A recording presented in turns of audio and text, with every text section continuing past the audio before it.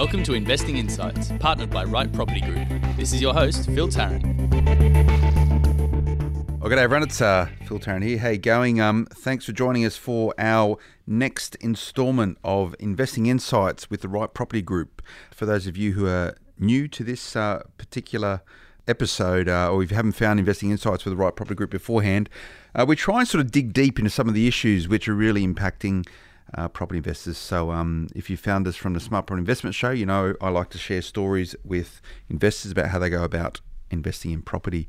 What this particular podcast is about is that I've asked my buyer's agents and good friends of Smart Property Investment, the guys from the Right Property Group, to come in and actually dig deep into some of the strategies around property investment. We'll look at some of the often complicated terms that you might hear, but also try and simplify property investment so that we can make it not a scary factor that might inhibit you from investing in property, but make it something that should be able to empower you to go about and create wealth through property. So I've got our regular guest hosts in the studio, Steve Waters and Victor Kumar. How you going, guys? Yeah, good mate. How are you? Good. So as I mentioned, I like a lot of storytelling around property investment, and everyone's story is a little bit different. And I think you guys, as professionals that work as buyers agents for investors, probably hear every single story known to man. Everyone's very different, and I think that's what a lot of people often forget when they listen to podcasts like this, that everyone's circumstances is very different. So you need to make sure that your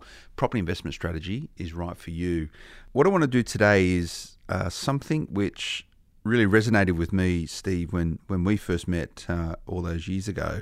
You used a term probably from our first meeting around manufacturing equity, and I sort of got me thinking about that. And I like the idea of manufacturing. It means you're making stuff, and equity being something which all property investors want, right? You don't want negative equity. No, not you at all. want positive equity. So I want to do a podcast around the art of manufacturing equity. So to me, this means essentially either manufacturing equity through purchasing well, so you don't need to do anything whatsoever. Yep.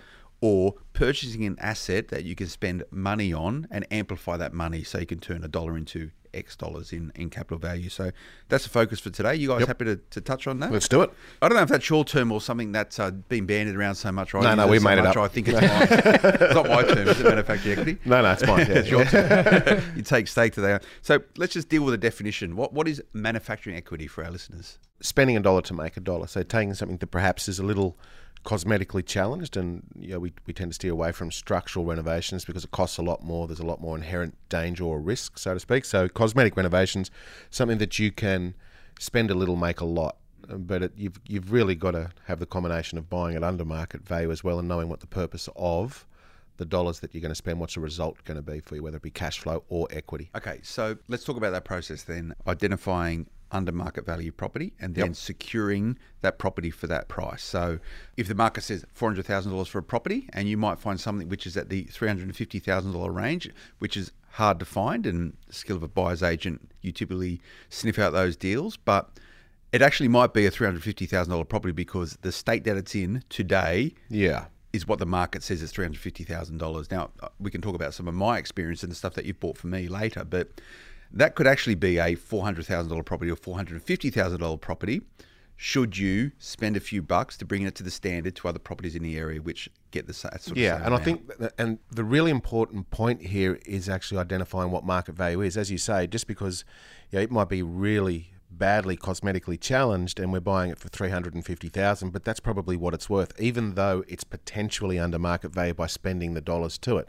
Because remember, at the end of the day, if it's worth what someone will pay for it. It's whether you can actually see the warts and work with the warts on the property and perhaps take advantage of a situation better and cheaper than anybody else. But that's all part of your diligence. That's all part of your research. A lot of people get unstuck with renovations because they think they can do it in a specified time frame. They think they can do it for a certain budget, and they think that an end product will be worth X when sometimes they get the trifecta of being wrong. And we've seen the results of that quite often, even today. Yeah, I think, Steve, with when you're talking about renovations, often what happens is that people go to these seminars, and depending on how many seminars they are on in terms of renovations, depending on the phase of the market and all of this sort of stuff, a lot of people do get caught up in this, and they end up actually paying a lot more than an actually okay property. So a already renovated property. They see something which has been advertised as a handyman special or a renovation potential, and they end up paying far more than what it would have been fixed up. And it's part of every cycle. We talked about this last cycle as well, where we used to joke around saying we may as well just trash our properties and put them on the market because they seem to be getting more dollars than what a good conditioned property is. And as Vic says, there's so many courses out there now that advocate and teach you how to be a renovator. And a lot of them are really good courses, but there's no secrets to it. It's just really that the trick to renovation is the costing and knowing what to do. And buying well to begin with. It all starts with that. It comes down to buying well, and we'll touch on how to maximise renovation potential by doing it as cost effective as possible. I just want to drill down on this concept of under market value, and I talk a lot about it. You guys do as well, and most people bandy the term around at some point. Yeah. It's the investor holy grail to buy something for less than what it's worth, right? Yeah. But let's talk about that. So what you pay for something is what it is worth. The market has dictated that property is worth X. Yeah. Now, you might be able to see as as a professional buyer's agent, or myself as someone who does a lot of investing, actually, I can actually create something out of this. The blank canvas is okay. I can create something out of this to manufacture that to a point where it can be worth a lot more. But it is what it is. The properties, and I'll use an example. We purchased a property that you guys negotiated for us. It must be sort of 4 or 5 years ago, that place out at Cambridge Park. Yeah, good example. Yeah. We paid $235,000 for it. It was a 4-bedroom property, Cambridge Park, which is near Penrith, and we got it at auction for $235,000. Yeah, that's what the property is worth, right? Yeah. It was actually worth less than that when you consider it, because the bank said, hang on a second, that property is so bad that we're only going to give you Land value. we're going to lend you Land on the value. value of the land, right? Because it was uninhabitable. Because uninhabitable. That's how bad it was, right? Correct. We renovated that property. Yep. I think we lifted its capital growth by about 100 plus grand. I can't remember exactly, but it's all on smart property investment. That today is a 600-ish grand property. Yeah, 650. Yeah, and that's only in a space of 5 years. 5 years. But interestingly enough, with that very same property, if you had not have touched it, we bought it for $230. If you had not have touched it, it's still probably worth $450 today. Just purely because of the market growth. So what the renovation has done is it just promoted its value. Yeah, it's just amplified what it could be. Correct. And now, rather than being the crappiest house on the street that is in Cambridge Park, it's not the best one, but it's sort of somewhere in the middle to probably the 60% range. And so it's given you equity, but it's also given you really good cash flow as well. Great equity, great cash flow. So that property was under market value, but it was actually worth what it was worth. Yep. So on that day. So we were able to see the upsides in that property, and this is the trick in terms of the art of manufacturing equity. Is being able to identify that upside, and the upside is not always about equity, as we mentioned before. It might be the cash flow, or it might be, in a perfect world, you want the combination of growth equity and cash flow. You need to identify where to spend the money. What areas of the property do you need to put the most dollars in to get the best return on that dollar? So let's deal with those two concepts, Victor. So equity, so growth in the capital value of it, and then also yield or the cash flow. So under market value property, okay, let's look to manufacturing equity through a renovation, and we'll deal with that in a second in terms of how you go about doing that. But the purpose of manufacturing equity is to try and make the property be worth more, but also allow you to rent it out to more to help cover the cost of holding that property. That's correct. Or to get a better quality tenant. Yeah, because if the property is really shabby, it's unlikely. You were going to say shabby then. I got a filter. So if it's really rough, you'll more than likely get rougher tenants. Whereas if it's in reasonable presentation, then you're likely to get better quality tenants. And you need to actually involve your property manager to give you that recommendation, taking into account that some property managers do go over the top a bit. So you need to obviously tone it down, and that helps rent it out faster. It helps get a better tenant, as opposed to not doing anything to it. Sometimes that is a better way as well, because you're not actually getting much bang for your buck if you're renovating straight away. And it may be just as easy to drop your rent by $10, get it rented out, and then possibly do a renovation down the track when the market is more better for it.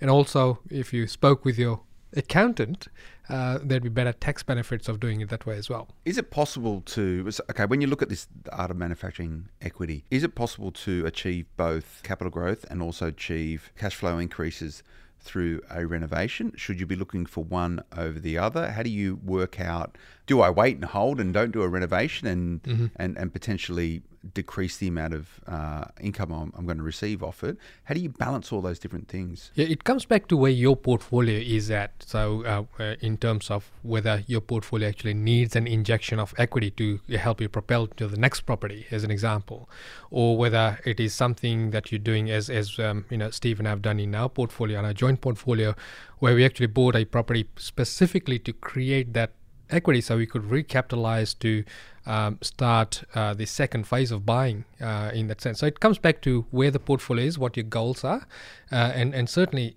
in the ideal world, you want both. And a little bit further from that, it depends on your capital position. So you don't want to renovate just for to the sake renovate. of it. Yeah. And also take into account that if I buy a house for $300,000, spend $20,000 on it, I still can't get a valuer in within a couple of months to get a relevant result. There's that time period that needs to happen before you want to send the valuers in, or before the lenders have their own requirements or their own policies. So, especially in today's market, especially in today's lending environment. So it actually may be better to hang on to the capital that you'd spend or use for the renovation and use that as your buffer or as part of your next purchase, whatever it may be, as long as the house or the unit or the townhouse, whatever it may be, is still in a rentable, safe condition, and make the money work for you. And that may not mean that you renovate straight away. I imagine you guys do this on autopilot, and that is understanding where the upside for a property is. You professional buyers are buyers agents, so it's an innate skill that you have to be able to go, I know this market so well that I know this property in this state will get this rent and be worth this much money. You do it every day. Yep.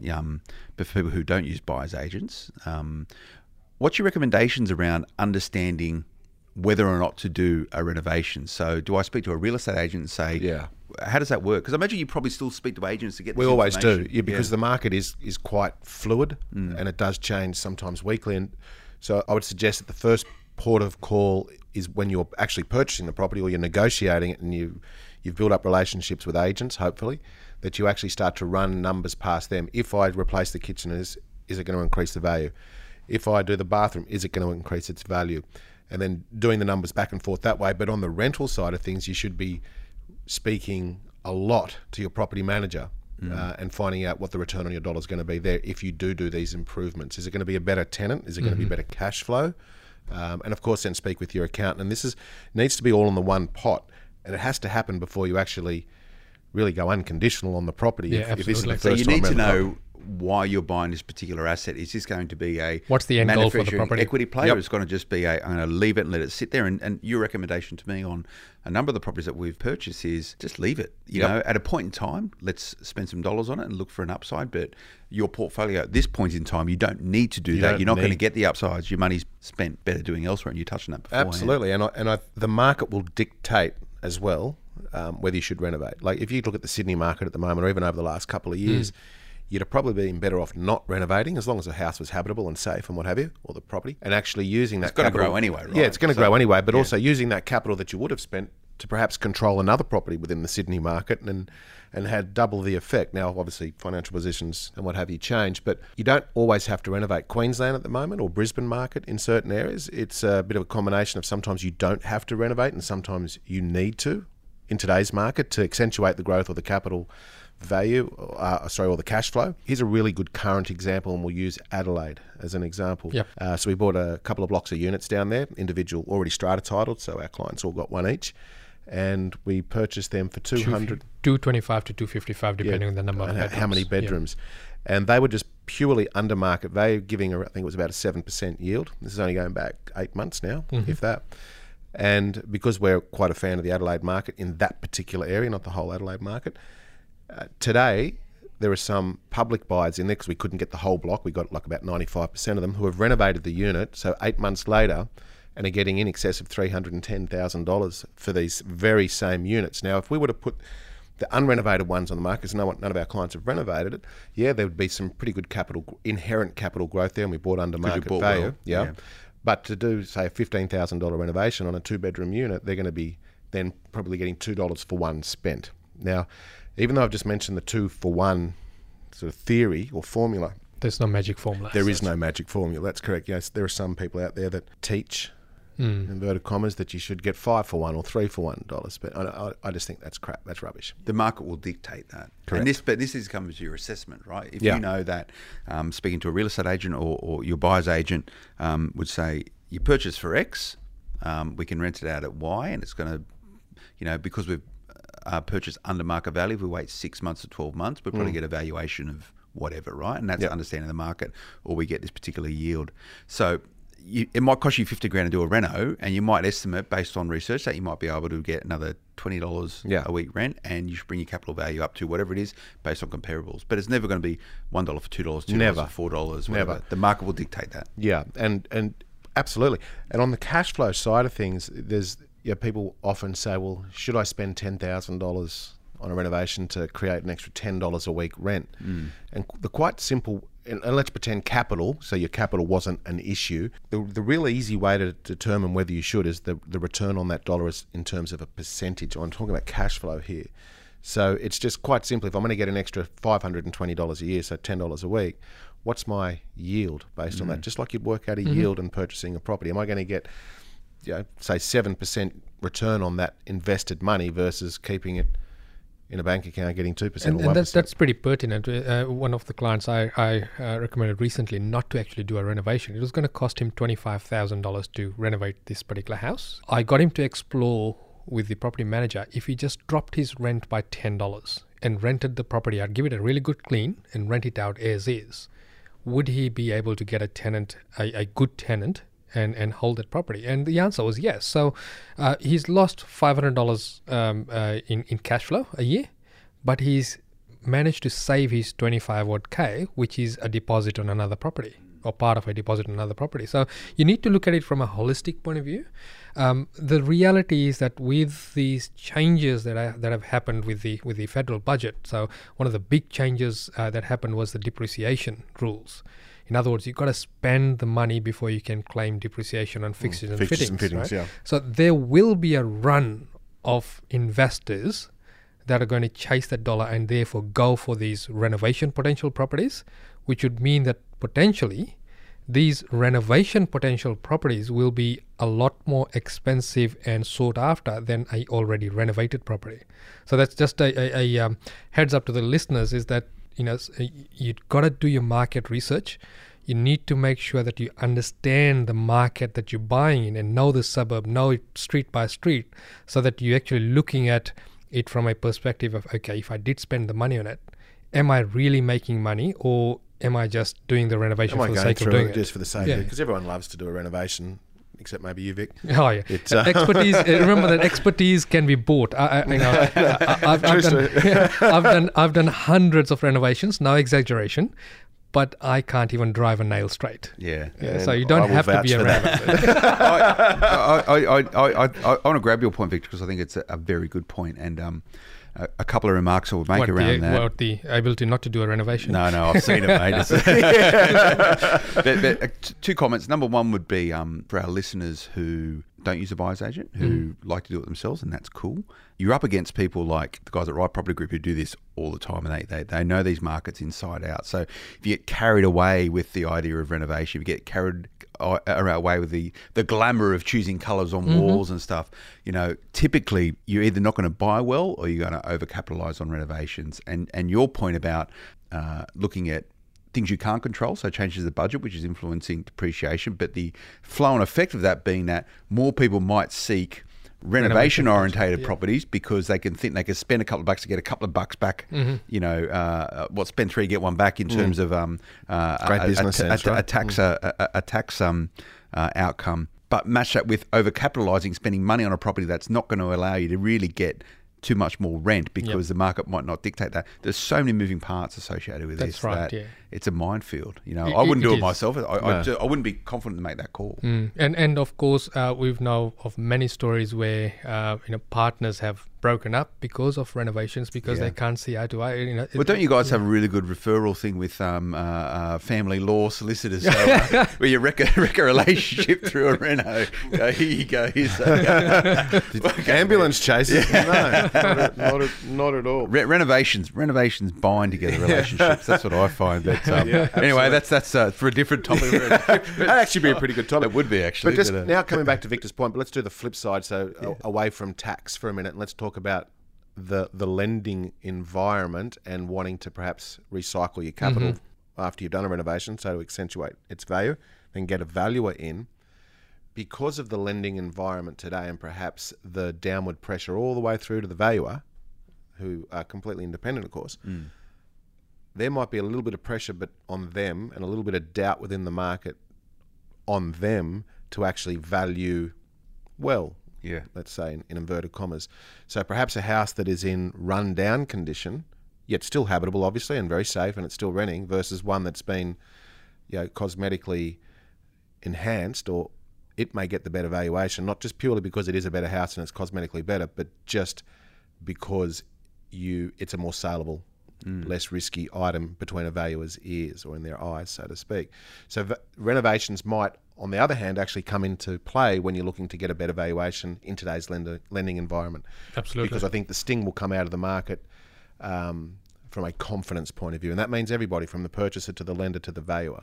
There is, as I said before, so many moving parts of this sort of art of manufacturing equity, and so that's why the best thing to do is just keep it really simple. Keep it simple. And I Always keep think it simple. with the lending changes and all that, the first thing that you need to do is, if you're negotiating on a property or looking at buying a property, is make sure that the lender is going to support a earlier valuation. So what I mean by that is, when you're going back to recoup your money, is the lender, are you still able to qualify for a higher loan with that particular lender? So is one point.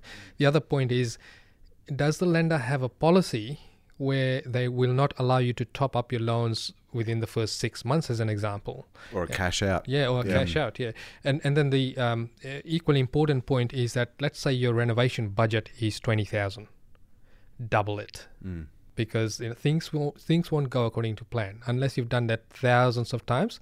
Even then, you'll have the surprises. Well, let's talk about that. So, double the budget because of a million different reasons, but probably the main one is try and get a tradesman at the moment. Especially in today's market. On the eastern seaboard, you just can't get them. They'll name their own price, and then there's a waiting time to get them, no matter how. So how waiting much volume. time means more holding costs, which It all adds up, Now, unless, of course, you want to do the work yourself, which we call sweat. Another term that I phrase. One of Phil's phrases, sweat equity, which does pay dividends. But then Just on that, all the things I've lifted from you guys, Oh, sweat so equity, pigeon pairing, which you sort of spoke about. we sit back and we listen to you with other people saying, that's I always disclose it, so I'll get it from someone Bread and else. butter properties. But you're not the only one that does it. That's fine. That's all right. It bills in the mail. So I think people really need to be true. They need to be real. Renovations aren't easy. They're very rewarding. And if you can get a system down pat, like if you're that person that wants to get in and not just project manage, but get their hands dirty, so to speak, it is a pretty simple process to do a renovation. Rewarding. It's quite repetitive. Well, let's chat about this then. So how to spend. So the goal is to spend as little as possible for the maximum upside. So maximum upside being growth in capital value and growth in yield, right? So I've seen you do it, and we've done a number of renos that you've offered me advice on, and you walk into, you walk into a property and your mind just goes, you see it all in one I've got to do that, don't do that, don't do that. So let's try and get some of that info out of your brain. When you walk into a property, what are the things you look at that you know that if you were to spend a few bucks on it, you're going to maximize yield and growth? It actually, for me, it starts at the curb because Start thinking like a valuer. and a tenant or a buyer, just from whichever direction you have to think of, I suppose. So I'm looking at the facade, whether it's a Curb unit block, appeal, another term. That's it, right? Don't get a second chance to make a first impression. So I'm looking, for me, the front door and the gutters. Because if you've got rusty gutters or something like that, they stick out. So paint them. Paint your fascia board. Paint out the green. Paint out the Mission Brown. Mission Brown. Yeah. But the front door is huge to me, and clean lawns, no gardens and all that sort of rubbish. Just have it lawn, and what's your thing? Red bark. Red Just, bark. yeah. Works a treat. And then once I'm into the property, and sorry, the front door, like, make sure it fits properly. It doesn't cost you. You really like it. I remember you always go front door, Phil. Paint that red, so make it a feature, make it look make it look warm and inviting. Absolutely, because you think of yourself as a tenant or a buyer coming into the house for the first time. They can't get the front door open because you haven't fitted it properly. Yeah, it's swelled up in the wet weather and give it a kick at the bottom. So and we speak to valuers all the time, and all these sorts of things, they add up subconsciously to make to give them some sort of direction when they put pen to paper. Yeah. So as you walk in, as you open the front door, massive on paint. Paint is probably the best value for your money spent if you do it correctly. So don't be the person that says, you know what, I'm going to paint the walls and I'll save on light switches, so I'll paint the light switches, or I'll paint the light fittings. And I've seen it. It's crap. So do it and do it properly. If you can't paint, and I'm yet to meet too many people that can't paint, except me. Except I'm looking at Vic now. Then hire someone to do it and get them to do a good job. It makes all the difference. Best bang for the dollars. And then, of course, there's your big ticket items. So there's your kitchens and your bathrooms. But it's amazing how many times we see people get caught on the kitchen and bathroom areas where they'll get 3 quotes, but they'll be from 3 random companies. Let's talk kitchens. And quotes on a 3-bedroom standard house are coming in for the kitchen at $25,000 or $15,000 or something like that. I'm like, that's just crazy. Like, obviously prices have gone up, but you can have someone come in for a standard kitchen and you'd be out of there for $8,000, and that's everything. So we're talking about tilers, flooring, Sparky for that particular area, oven. Yeah. Then obviously the bathroom as well. So save yourself some money. Don't tile to the ceiling. That's overkill. It's not Kirribilli. It and just keep things standard. And for us, when we talk about standard, we got a colour stylist in. Yep. And we got them to pick out several colours on which we can use for certain different properties with certain aspects and what have you. And to this day, we still use those colours. Mate, testament to that, the last reno that we did that you sort of gave me some advice on, I've still got a tub of that paint in my mum's garage waiting for the next one. I'll come around and get it because I've got it. Well, it's on special at the moment. So we use the same colour, and it's a neutral colour, obviously, and we use it everywhere. Doesn't matter what state. The same kitchen designs. Same kitchen design. What's really funny is that I can look at properties on realestate.com and know if you guys have been there.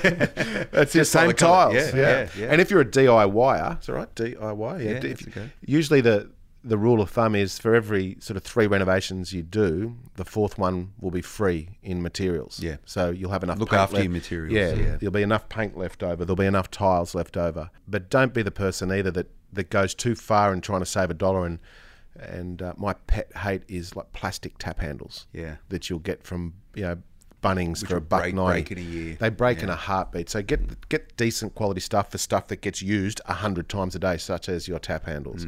Same with carpet. If you're going to put carpet down, don't get the cheapest stuff, which is thin as. And then of course renovate to the demographic. So the only reason that comes into my head that if I look. I'm talking about carpet, of course. If I looked at some areas of, say, Sydney, because this is where we are today, there are certain parts of, say, perhaps the Parramatta Railway line where I will not put carpet down. I'll tile instead, purely because of the demographic. Yeah, it's a good point. And so renovate for purpose. Renovate Absolutely. for the demographic. Yeah. Not to your taste, but to what's going to get you the big this result. Big thing, because a lot of people get carried away. They get emotionally invested. And to your point earlier, Victor, the decisions around this needs to be made on a spreadsheet. It's about the numbers, and that's based on sound research and intelligence. So that's where the decisions need to be made. When you say, I've made a decision to renovate, how do we maximise the renovation? Where do we spend the money? And you've outlined some of them right now. But a lot of people sort of start and they go, wouldn't it be nice to do X? Or, I might just do that. And it just blows out of proportion. You've got to sit down at the absolute get-go, create yourself a budget and don't deviate from it. Obviously, plan for the best. That is to keep on budget. Hope for the best, plan for the worst, and that is you're probably going to spend more than what you want to. But if you stay on budget and buy materials correctly, and you're willing to roll up your sleeves and do a bit of your sweat equity yourself, go and do it. You'll save $1. And landscaping's a big one. Like, I just remember Cambridge Park. Yeah, actually, where you guys were doing. I got my mum out there. I know. Talk about sweat equity, right? But I remember you guys were laying all the turf. Yeah. Saving a fortune. You did the gut out or the strip out yourselves. You saved a fortune. We pretty much did. The thing is that, and this is another point, it's probably another, we can cover it another time, but the balance of do you do it yourself and versus getting other people to do it. And I quite enjoy reno. I get a lot of satisfaction out of it. I'm probably a little bit more capable than Victor is. I can do most things. I can tile. I can pretty much do everything except that isn't specialised trades like plumbing. That's the key. Or electrical, and you shouldn't touch that stuff. So any of the sort of the unskilled labour, if you have the time, and that's the key. The key here is if you have the time, then do it yourself, because you will save massive dollars. A handyman, for an example, is $55 an hour. Yeah. Unless you're earning $100 an hour, then your time's your time. But any of the skilled stuff, any of the stuff that requires licensing, such as perhaps plumbing, especially being or an electrician, Sparky. Yeah, absolutely. You don't want to touch that stuff. No. It's and just you have not a duty worth of care to your tenants as Absolutely. well. You don't. Absolutely. It's such a slippery slope. And I see people try and cut corners, going, "I'll just rewire that light switch." Never, or whatever. never, ever, don't ever. touch it. It's really good. But for me personally, I love to renovate. I love getting my hands dirty. But I'm conscious it's time as well. So the reason why, one of the primary reasons why I use a buyer's agent, not the fact that they can do everything they can do better than me, is that I'm time poor, right? Like my weekend's my family time, and I'd love to be renovating, but I prefer to spend time with my family. So 100%. I'll get most of my renovations done by people who are and it's cost effective though. It's cost effective. You might want to cost. It's time. Time is worth a lot. Time is money, and if you're going to go out there just on weekends to paint your property, it's going to take forever. You'll be there for 4 weekends. I had a podcast the other day, and I won't dwell too much on this, but it was a young couple, great young couple, and they've done really well out of it. But the guy was a carpenter, and they took a whole year to renovate a property with no one in there. It's like cash flow. Cash flow. Anyway, they got a good outcome out of it. So we're gonna have to wind up, Steve. But and I'll direct this question to you because I've had some experience with you in that you do a renovation. Yep. For all the reasons we've spoken about, you need to wait a bit of time for it to percolate, and whether that's waiting for the market to recognise the value of this property, or it's waiting for a lender to be comfortable enough and say, "Oh, that's now worth $50,000 more than what you paid for it X number of years ago." So you got to wait for that time in the market. But then there's also the perception of the valuer. So you mentioned how you can create an experience for the valuer. So from curb appeal through the front door through to a great thing inside. But if it's a short period of time between X and Y and you spend a lot of money on a renovation, how can you best package that property up for a valuer so you can best highlight to them what you've done with it, and therefore should quantify a much higher valuation? That's a good question. So the reason to get a value in a short period of time would usually mean that you've made a massive difference to the property, or you'd want to hope so. So what we always do is we'll take photos before the renovation starts, so in its worst possible condition, so that not only do you remember what it's like, but you're going to show the valuer down the track on what it was like and where you've taken it to.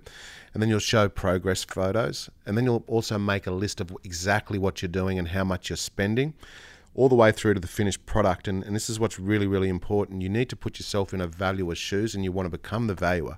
So you're going to create a report just like they would. So you'll jump onto the computer and use tools such as RP Data as an example, maybe realestate.com, domain, whatever, and you're going to get relevant sales history to what you have. So apples for apples. You're going to value this property like a valuer would, and you start to create the report with number 1 Smith Street is the same product as this, and it's sold at X, and you're going to get as much of this history as you can around about the same time. And this is the important thing. You don't want it from years ago. You want it within a 3-month So you period. you can control the perception of the valuer through... No, I would never say that. No. They would... But you're helping them. You're helping them. Yeah. But you're helping them do a lot of their work. That is, this is like for like comparable proproperties. Correct. You're giving the substantiation. Yeah, but the biggest... And look, some valuers love it. Some valuers hate it because they might think that you're telling them their job, but it's not. They don't get a lot of money. They've got to do a lot of valuations in a day, and sometimes they miss comparables. Yeah. So you want to make sure they don't miss those comparables. But I think the biggest key when you create this report is that you need to get at least 2 real estate agents' market appraisals. So if you're going to sell it, get a letter and say, get a letter on their letterhead and say, if we were to market this property and put it that's for a great sale, tip. Yeah, it'd be X, because that's from the salesperson's mouth, so to speak. And then if you have the relationship with your buyer's agent or your real estate agent or your property manager, I should say, give them this report bound up nicely, just like a valuer would, and have them meet the valuer on site. So they need to have that communication and rhetoric as when the valuation is going to happen, and then hand them the report and speak to them. That doesn't mean shadow them. It doesn't mean get in their way. Let them do their job. Let them do their job. Just give them a little bit of a help. Yep, give them a little bit of help and then just walk away. Good point. Good point. So lots of concepts we've spoken about today, and we've only really touched on them. And it'd be remiss of me not to do a standard disclaimer in that this is just a general conversation that we're having. Obviously, everyone's, as we touched on, circumstances are different, so you need to make sure that when you go into any financial decision that you ensure that you got the right support and advice there. So, but to wind up, Victor, you guys would be happy if any of these terms people don't really understand completely. You're happy to have a chat with them. Absolutely. And, So, what are they? How can they get in touch with you guys? So they can write to us questions at rightpropertygroup.com.au. That's RIGHT, or they can send us a private message on the Facebook page, okay, or just reach out on our website.